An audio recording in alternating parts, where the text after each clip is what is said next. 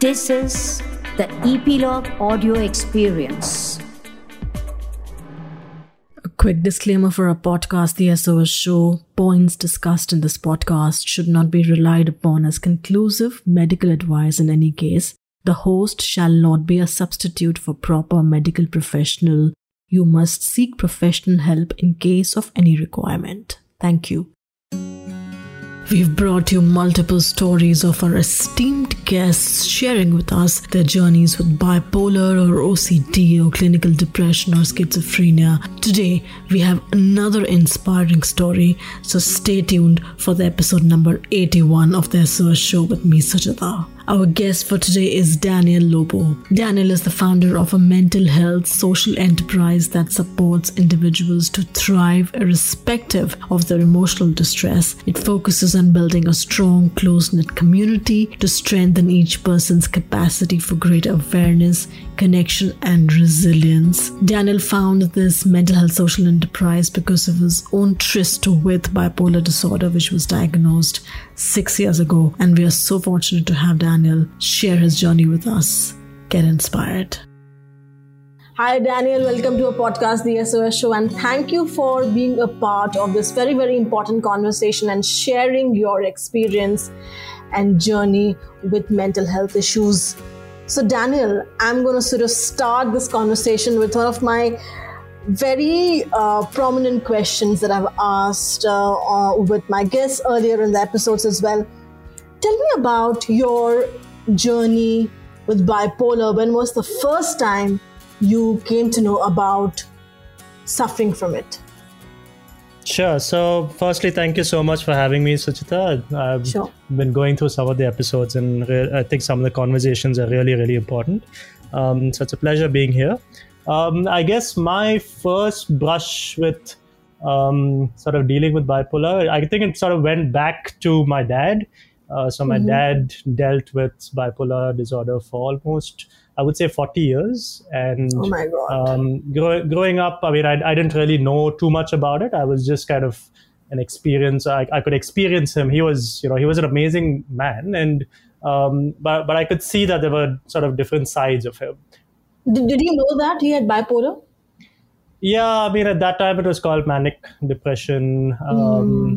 We don't know so much about it as we do today. So there were, lots of different diagnoses and medicines. And it was a difficult journey for sure.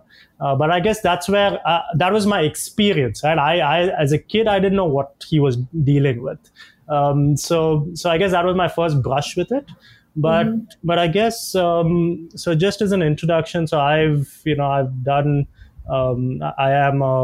I grew up in a small town in Mysore. Did my engineering. Did a bit of software consultancy.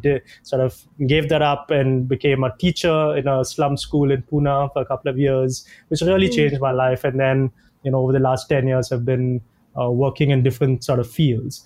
And my previous job sort of had me travel to different parts of the world. And it was an amazing job. But I think because of the constant traveling, I would, travel across time zones. So my circadian rhythm was all over the place. And I think something probably triggered off the genetic, thing in me. And I remember being in Hong Kong in 2000, I think it was 15 or so, 2014, 15. And suddenly, it was, I was a very different person to everyone around me. I would sleep for a couple of hours at night. I would have lots of ideas and energy. And it would just I felt like, I was Superman, it felt really good for me. But I remember people saying, you're talking really loud, like you're not this person, you're actually a very calm person. What's happening? And I could see all these connections. It was what I thought was I'd achieved some sort of purpose and I knew what I wanted to do in life. But the reality was that I was losing a little bit of touch with reality, right? And that was my first brush of something happening to me, and I didn't really know what it was. So they had to fly me back to India. I went and saw a psychiatrist, and he said, "Listen, this is what you have. Your dad had it. Unfortunately, it's come up in you." And at that time, I said, "Impossible, doc. I'm totally fine. Don't worry about me. Because by that time I was okay. I was coming down, So the thing that people have to know about bipolar disorder is that you swing between highs and lows, and the highs can get really, really high. And the lows can get, really bad as well. So that's low. When I'm talking about low, I'm talking about depression and, that sort of stuff. But luckily for me, I like usually when you get really high, it sort of goes to a point where you might have to, check yourself into a hospital or someone checks you into a hospital. Luckily, that did happen for me. But, for the next 6 months, I was kind of riding this high. It was a beautiful place to be because I was very productive. I was making lots of conversations. It felt like I was being, really purposeful in life. And then the doctor had said, you don't have to take meds now, but 6 months down the line or sometime that low will come. And that low did come. I remember being at an event in Rajasthan with 100 people from all over the world. And I suddenly started getting panic attacks. I suddenly started, I didn't know what was happening to me. And that's when I think I realized that, okay, something is off here. We need to do something about it. So that's when, the next 6 months was, intense depression. It was it was a really difficult space for me. But that's when I realized, okay, I've probably have this and I've got to deal with it. So yeah, that's my kind of long answer to your question about my brush with bipolar disorder, I guess. Daniel, tell me this. So something triggered in 2015 and you felt like you were losing touch with reality. And then the doctor said that it's bipolar, where you went through extreme high emotions, which was manic, and then you went to extreme low emotions, which was depression. And that is still continuing and you're on meds. But what is it, Daniel, that triggered? Did you try and figure out that what could have possibly triggered? Are you saying that anyone can get triggered anytime and then realize that they are perhaps bipolar, that could be hereditary? So there are a couple of things, right? Firstly, I always tell people we don't say you are bipolar. We always say you have bipolar. It's almost it's not part of my identity. It's like you never say I am a diabetic, right? It's probably better to say you have diabetes. It's something that you have and you deal with it. So that's what which I just want to say because it's important for everyone who talks about it. Sure. Second is, so there are multiple reasons why these things happen, right? Now, there's a whole field which is the biomedical approach, which talks about the chemicals in your brain that says the imbalance of this sort of will lead to a mental health issue. That's one school of thought. Like over the last few years, there's been a lots of talk around, there are other aspects, right? Your environment determines some of these things that happen. The way you were brought up could determine it. Trauma that you faced as a child, whether it's big trauma with a capital T, where there's been something significant that's happened, or even the way that your parents have talked to you, your friends have treated you, whatever it is, all of this accumulates. And at a certain point, there might be a trigger which might, get you on this journey, right? So I wouldn't say that, there are obviously some people who are more prone to probably having it, and genetics is a big part of it. At least that's what the research says.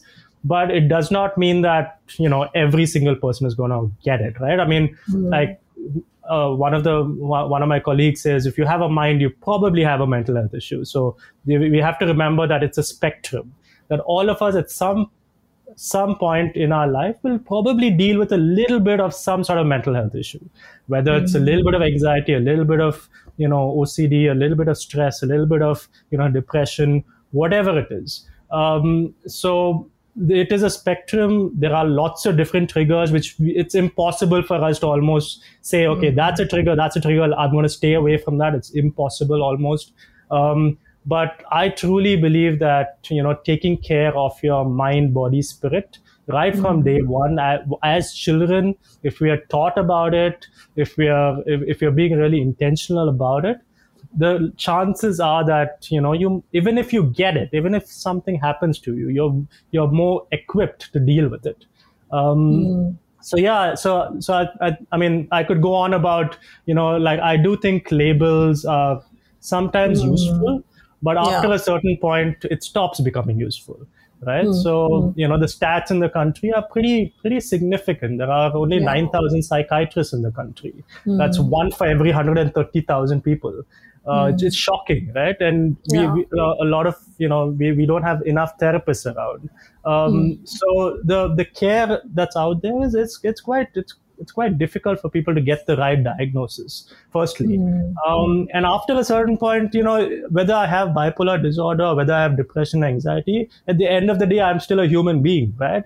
So I always try and say, yes, it's something I have, but it's not going to stop me from living a full life. And I think that's the decision that I took when it finally settled upon me that, okay, fine, I've got this, I've got to deal with it. How do I live my life? And that's kind of my journey, right? Which is saying, I have this, but I want a full potential life. Yeah, absolutely, Daniel. Tell me, so of course you are fully functional and you have been running this company, you have gone through your jobs, working with MNCs, you're married, you have a kid, everything, your life is like full. What aspects of your life, Daniel, as they say, that just because you're carrying it so well, it doesn't mean that it's light, No. So what are the aspects that you're carrying so well that the world sort of doesn't see? Yeah, I mean, I think I can, the fact that I'm on this podcast with you is I guess a culmination of multiple things, right? Firstly, I think in many respects, I think I was lucky. I feel I was, this happened when I was much older, right? I was a lot more mature. I'd seen the world. I was already on this journey of kind of self-exploration, understanding myself. I was at a point where it didn't kind of stop me. And then there were multiple reasons. I think my upbringing, the way especially my mom has had an influence on me, all those values, I think, kicked in by me being this super optimistic person. And I totally get that from her by saying, okay, I've got this, but then what can we do about it, right? And then my rational brain kicked in and said, okay, I've got it. Now what do I do about it? So what you see today is probably, me working really, really hard for 6 years, doing multiple different things, probably failing at half of them. But, I think I've learned a few things along the way, right? One is, I think it really, it totally depends. I mean, there are multiple things that help. So, luckily for me, I had a really good doctor. I had a good therapist at that point. It helped me over that initial hump. My family was really supportive. I had amazing colleagues who could really understand. I was quite open about this right from the beginning, right? I wasn't hiding any of this. Again, that's being almost lucky in many ways, because a lot of people don't have that support. So especially in our country, if something like this happens, there is a lot of stigma attached to it. There's a lot of shame. There's a lot of guilt. That's very surprising, Dan, and I'm going to sort of interfere here. You did not face anything when you disclosed about bipolar because, one, the understanding wasn't there. Did they understand what you were going through at that point? Yeah, that's a good question. So again, when so I guess what I did was I contained it in the beginning, right? So for me, it was my wife. Who was, this rock for me, who really helped me through this. And that happened literally the first year of my life. It was just her and me. And you were already married then? 2015? I was married then. We had just gotten married. It was a year. It was a year into our marriage. So it was a new marriage. My wife didn't realize all of this was happening. So it was a huge, when you talk, that's a challenging part of it, right? For the person who has to deal with this, it's difficult for me, of course. I remember not getting out of bed and going to have a shower for so many days. So it's difficult for me, yes, but it's also equally difficult, or probably more difficult, for the person who is with me, right? So we had to figure out our own relationship, what are the boundaries, she didn't want to walk in eggshells all the time, right? So that really took some time. So I think now, after 6 years, we kind of have a good understanding. She's my first port of call. She knows when my moods are not great. She sort of says that, but that is because we've gone through the rough patches. It's been, it's not all, what do you say, blue skies. It's quite difficult stuff as well. So the first 1 year or so, it was my wife, my mom probably, and my colleagues, right? My colleagues around they probably didn't understand too much of what I was going through, but luckily I was in a multicultural organization which was around the world, which kind of, they were quite progressive about it. So I did not go and broadcast it out to the world like I am doing right now for a certain amount of time, right? So even close family, for example, I probably done that in the last 1 year. So this thing about stigma, the thing about I'm facing it even now. So because I'm rooted in the fact that I have gone through the deepest, darkest times, and I can still stand fairly stable right now and have a mature conversation. I think it's okay for me to do this now, but I think the message I want to give to anyone hearing this is I think each person is at their own point in their journey, right? If you're just starting off, if you sit and tell 20 people, it's going to be a really difficult time for you because a lot of people don't understand it, which is okay. But it feels like I think you need to be a little bit strong enough to, broadcast it out to a lot of different people. So I think I've had my journey and I've kind of slowly progressed on that when telling people about it.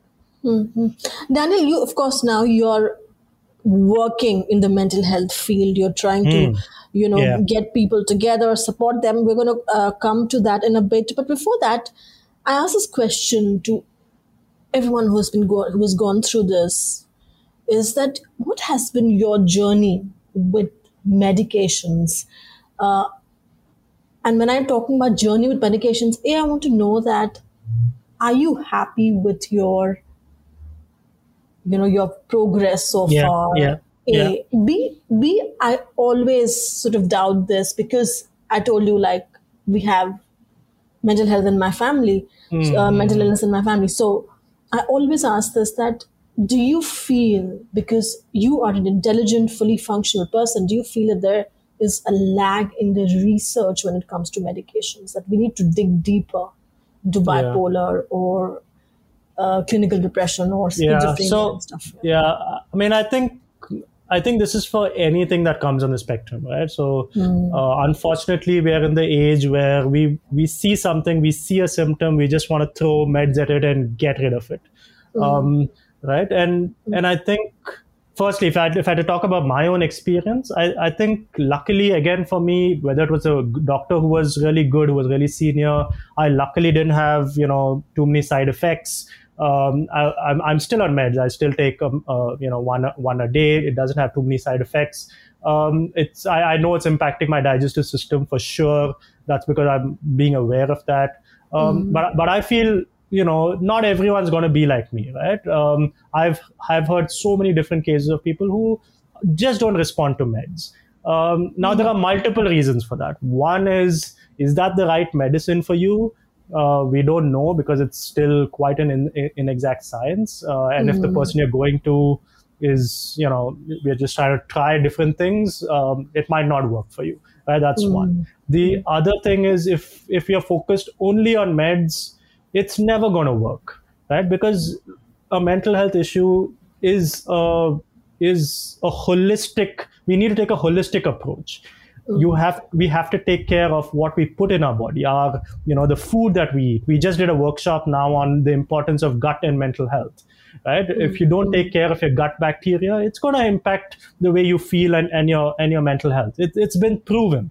If you don't get enough exercise, if you don't get enough movement, if you don't have, some sort of spiritual connection, whether it is, prayer, meditation, or it is a sense of purpose, all of this makes a difference. So I always say, there are 4 energies that we need to kind of look at. One is the physical energy, the mental energy, the emotional energy, and the spiritual energy.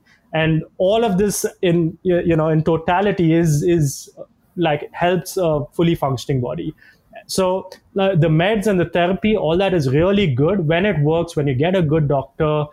I truly believe that, if it's working for a person, amazing, just go for it, right? But at the end of the day, that's still foundational. You build a strong foundation, but the the bricks of the house, the mortar, the cement, that is the other stuff that you need to do. The work on yourself, that, the mind, I talked about the 4 different energies. All of that is, it's a little bit up to the person to try out in a way. And that's how you get the fully functioning house, right? So, so that's my philosophy on meds. I think it's good if it works, but it's the start. It is not a silver bullet, because we know this, that the mental health issues is not just imbalance of chemicals. It's not that. Right? It's a function of so many different things that have happened to you in life. So, for example, if you haven't resolved a trauma that has happened in your childhood, there's no point sitting and putting meds into your body. It's not going to help. It might help for 6 months, but then it's going to come back again. Right? If you're putting junk into your stomach every single day, it's not going to help you in 6 months. So that's why I really believe in the holistic approach and taking care of everything. And meds is one of the things that you have to take care of. So when we're talking about the holistic approach, and you also mentioned about your spiritual journey. Yeah. Tell me, in terms of you're saying the trauma cannot be healed by meds alone. I totally agree there. So in terms of the alternate therapy, do you say that, meditation or hypnotherapy or things like these is what one should consider as well? So again, I'm not a medical professional, so everything I'm sharing is from my own experience. Yes. I think that, if the person that you're going to, or the service that you're availing is, a really good person, and they have some sort of, credibility, then it's, why not try it out? But I think sometimes we put way too much expectations on a certain thing, right? We hear about hypnotherapy and we say, wow, I want to try that out. It's going to solve everything. But because, mental health issues, it's so complex. There are so many things happening. There are some foundational aspects, right? So, for example, researchers told us that sleep is the biggest thing that you can do. Having good sleep is the biggest thing you can do for good mental health. So, you don't need to go to anyone for that. If you can have a good nighttime routine, if you can figure out how you get 8 hours of good sleep every single day, like that by itself is a foundational aspect that will serve you for the rest of your life, right? Movement, good food, whether it's, movement, whether it's exercise, yoga, all of that, it all helps. So there are foundational aspects which, I think all of us as human beings need to do, that will help us. And on top of that, if you want to add in, whether it's your hypnotherapy, whether it's, nature therapy, there are multiple different things. And it's quite honestly, I think if you go with an open mind and not be too attached to the outcome or, sort of thing, I think it's totally okay. As long as you're going to a person who's credible, who's, who knows what they're doing, who's mature, all of that stuff. So I'm not saying hypnotherapy is good because I've never tried it, but I'm saying there is no silver bullet. So I do think it's useful to try something because, that's why we believe in a holistic approach, right? We believe that, you not just have to work on yourself, but it's difficult. It's difficult to do this by yourself all the time, which is why we have a community model. We have multiple different types of workshops. And some people are attracted to something. Some people, so for example, on this gut and mental health workshop that we did, I know there are a few people who are going to go back and really start working on their gut, right? And are you going to see those results in 3 days? No, but it'll take at least 6 months, right? But it's really, really important. And I think that's why we're trying to expand the field beyond just meds therapy and try to go a little bit beyond and say, here are some foundational elements that are important for you. Tell me, Daniel, about your organization that you're building to, so I was going through a website and it's written that goal is to build a safe mental health community that builds trust and our wholeness and holistic approach to life. Yeah. So, a couple of things that you guys do to build something like this. And also, when you say about building a safe mental health community, how do you define that? Yeah, so that's a really good question. So firstly, so because we are a mental health social enterprise, so we're a mission-driven business, and we work with individuals and organizations to help people really focus on their mental health, right? So put it at the center of your world, because we know that if you do that, it will have a massive impact on every single part of your life, whether it's your relationships, your career, the way you show up in the world. It will have that. So we work in the beginning. We've been around. I think we launched on September 27th officially, so it's been less than a year now. We started with saying let's build a community of people and work with individuals. So the way we're doing that is, we bring in people in groups. We have sort of facilitated programs. And through the programs, we get people to really understand that, okay, what I'm going through is difficult, but there are also other people like me, maybe. And it doesn't have to be that, all of us are dealing with bipolar or depression or whatever. It could be any sort of emotional distress. And the number one feedback that we've had is on the programs, you feel that, suddenly I'm not alone, because, the journey on mental health is very, very difficult and lonely, right? And suddenly you see that, okay, the issues or the challenges that I'm facing, someone else is facing in a different way. Something that they have done, the perspective that they have, the worldview that they have, that suddenly interested me. I'm thinking of doing something new in my own way, right? So what we really want to do is get people to be curious about the fact that all of us are whole. We are beautiful human beings. Having a mental health issue does not make you lesser than who you are as a person. I think that's really, really important for all of us to understand, because the stigma is so big that if you have a mental health issue, you cannot live a fully functional life. And I really want to, we want to be those people who say, you know what, you will get through the tunnel. We have the belief in you. There are some of us who are somewhere down the tunnel, a little farther off, and we will guide you. It will take time, because each one, you have to have it at your own pace, right? But we will kind of, be there. So that's why, so we believe a lot in groups. There is a lot of amazing stuff that's happening, one-on-one, online therapy, apps, all of that, all great stuff. So we are kind of an additional element, which is let's do stuff in groups and community, because that's always, we are inherently social animals, right? So can we go on this journey of self-discovery, try to see what works for us in a group of people. So that's what we're trying to do. That's with individuals, with organizations. We do multiple different types of programs, and we're doing, sort of long-term programs, which is either 6 months or 1 year long. And we're sort of piloting a bunch of stuff this year. So it's been 1 year. It's been a really exciting ride for us. And probably by the beginning of 2022, we'll have some really good insights about what really works in groups. What is it that we can help people to sort of shine the light on some of the gifts that we have, right? So when we talk about wholeness, let me just give you an example, right? When we talk about wholeness, what we mean is, firstly, it's important to focus on the mind, body, spirit, those different energies that I talked about. That's one.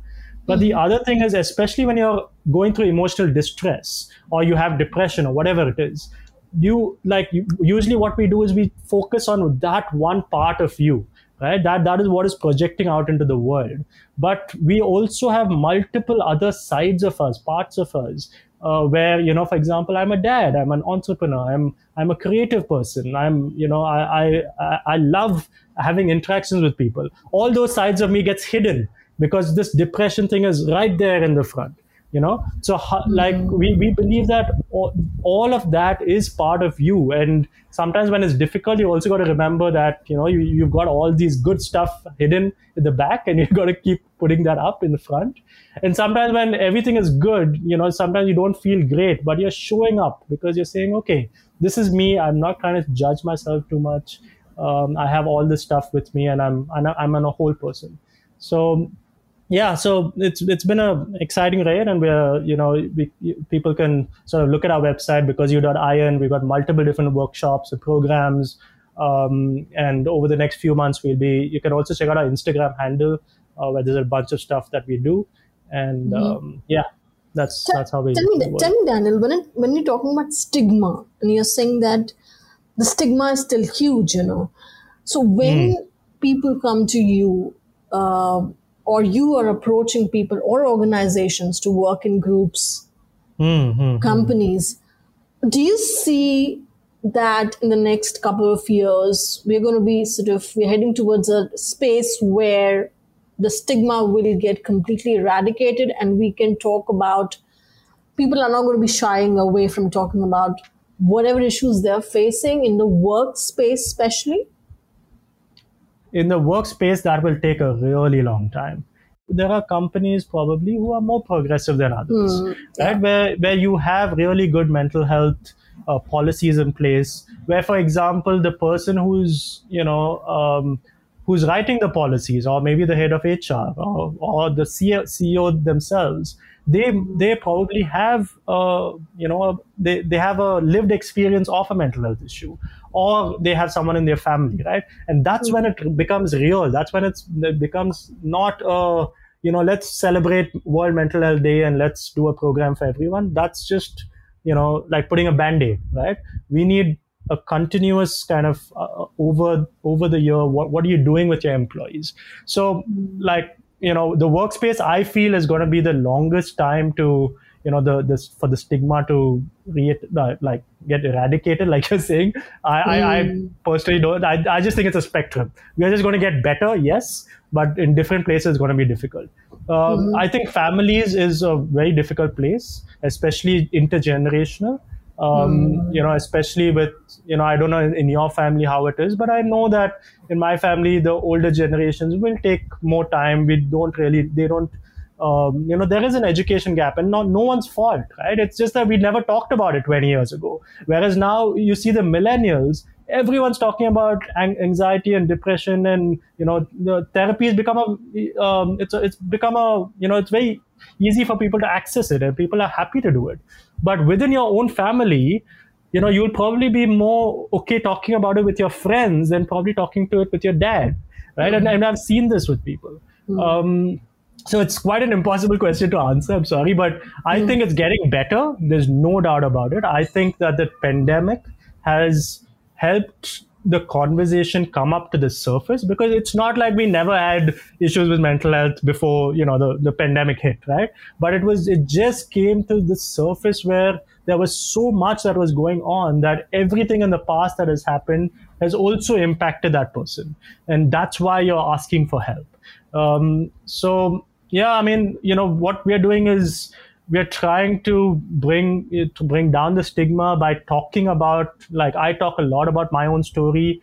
We try and if you see our Instagram handle, we talk a lot about the stories of our communities.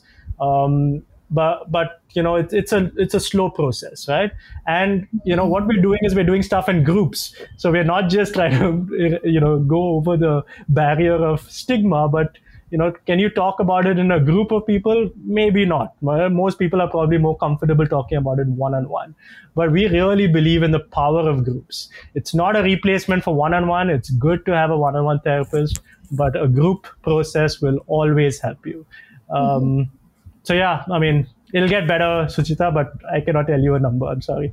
No, but also because, just like predicting, saying that, perhaps, the way things are going, because you're dealing with people every day in and out, in terms of are they open about it, at least. But I know of a lot of people who work in the workspace, who have bipolars, who have everything, but they are not comfortable talking about it to their HR or to their office, because they see that they are going to be sacked from the work. And it's a systemic thing. It's not we cannot blame the person for not being comfortable, right? So I'll give you a very valid example. So here I am talking about me having bipolar. I've started this company, and I applied for an insurance policy the other day, and I very openly said I have bipolar disorder, and they flatly refused it. And that person has said, no company will give you an insurance if you have bipolar disorder. Now, what can I do? Like, it's a systemic issue, right? If you're in an office, you're always going to be, put yourself in the shoes of someone like me, right?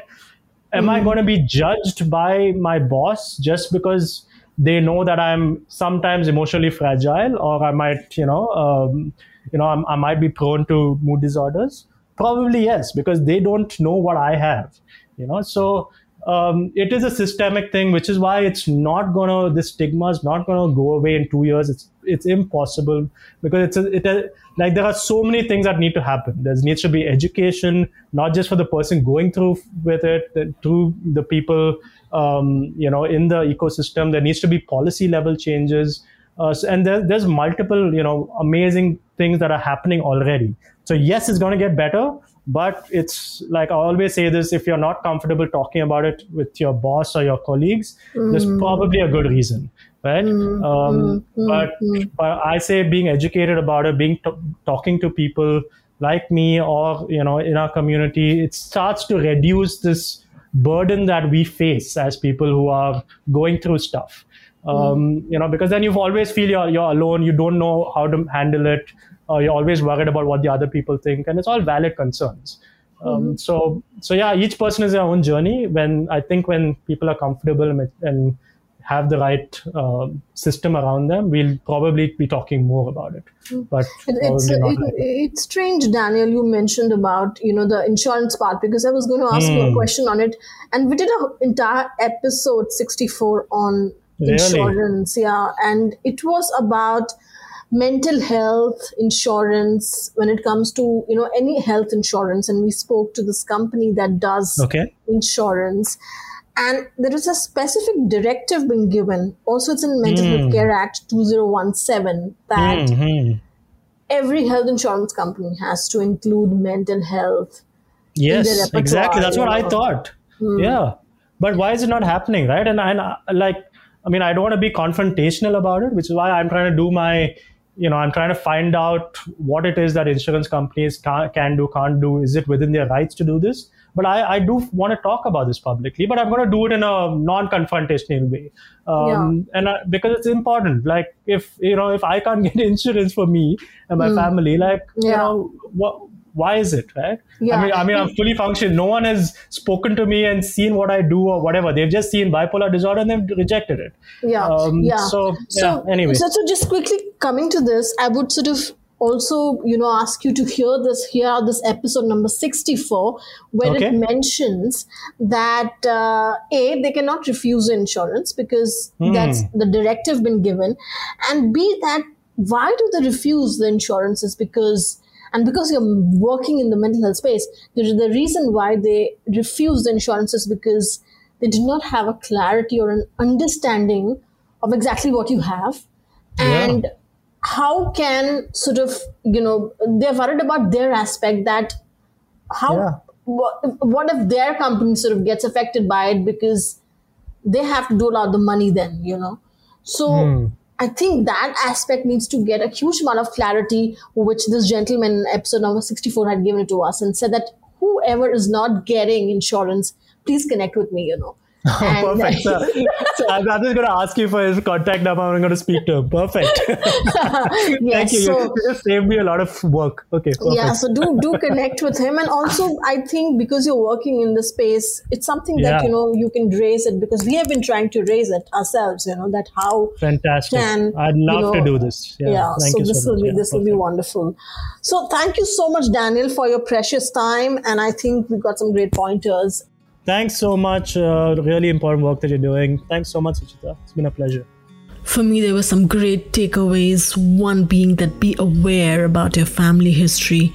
Second is that keep your mind, body and spirit alive. Work on the three of them. And the third is be aware that you can demand a mental health in your insurance. You can also check out our episode number 64 on mental health insurance. That's it, folks. Take good care of yourself. Stay well. You can ask us questions or follow us on our social media handles, which is Epilogue Media, Metaphysical Lab, and our new handle on Instagram, The SOS Show Pod.